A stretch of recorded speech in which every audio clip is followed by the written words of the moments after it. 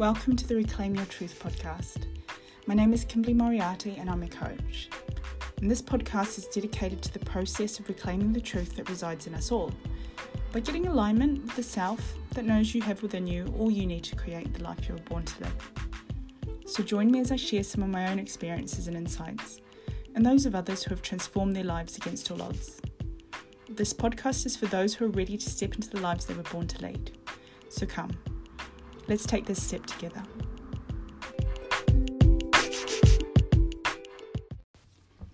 Welcome, my lovelies. Assalamu alaikum. May peace be upon you all.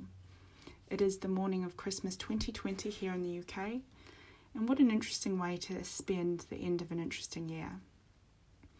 After the shock announcement over the weekend that some of us would no longer be able to keep our Christmas plans or spend time with our loved ones, I am reminded that there are lessons in this for all of us. I myself had planned to spend Christmas Day with my best friend, as we have for the past 4 years. It has almost become our tradition. But unfortunately this year, that plan had to be abandoned. And I'm not going to lie, I did feel some sense of disappointment. And I'm not even sure that it was my own, but perhaps more a feeling from the collective. But for some reason, I'm more glad than anything. Glad that my day will be a quiet, reflective one, with no pressure of making food or drinking. And I'm glad that I've learnt to adapt quickly to every new situation this year has brought, and still feel a comfortable peace with it.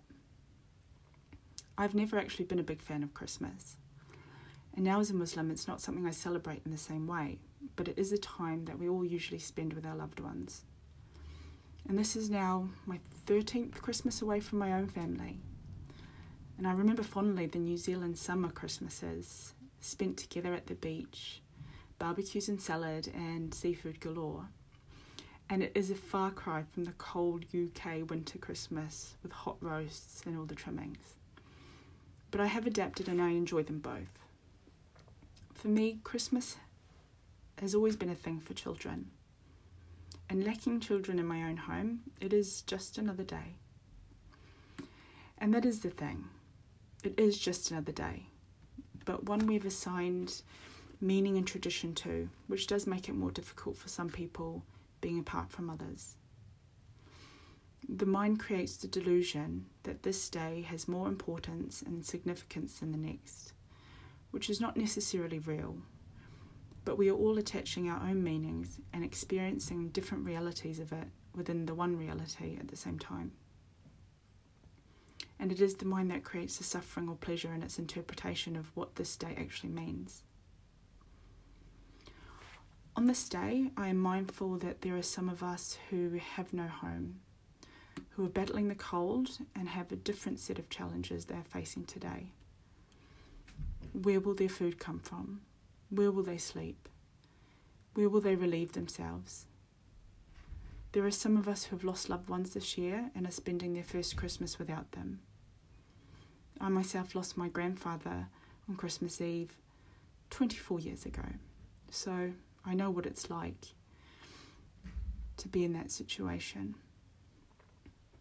And there are some of us who are at home alone or with flatmates and unable to be with those we love. There are those who feel lost and alone. Some who have felt the financial pressure of buying presents. There are children who will have no presents, who will be anticipating fights amongst drinking adults. There are some in war-torn countries who attach absolutely no meaning to this day. And there are some who remember the significance of the birth of a great man who helped elevate the human consciousness and spread the message of love, peace, hope, and forgiveness for all. Today, I'm grateful that I have a partner to spend the day with, that I am loved, that my family and friends back home have had a safe and pleasant day, that I have a warm home and food to eat, and above all, that I'm alive and living in a time and place where my challenges are not as hard to overcome as they are for others in the world, or have been for others in the past.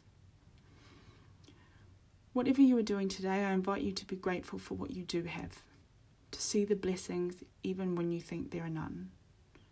Because when you sit and really look closely, there is something that you have right now that others don't. And in that sense, you are the lucky one. So I invite you to remember the true spirit of Christmas, which is a condition of the heart. It is a powerful time for reflection, a time for kindness and joy, a time for appreciation, being of service, and being willing to give ourselves and others our love. And so with that, I shall leave you, and I hope wherever you are, you're having a Merry Christmas, that it is filled with hope and happiness. Assalamu alaikum. May peace be upon you all.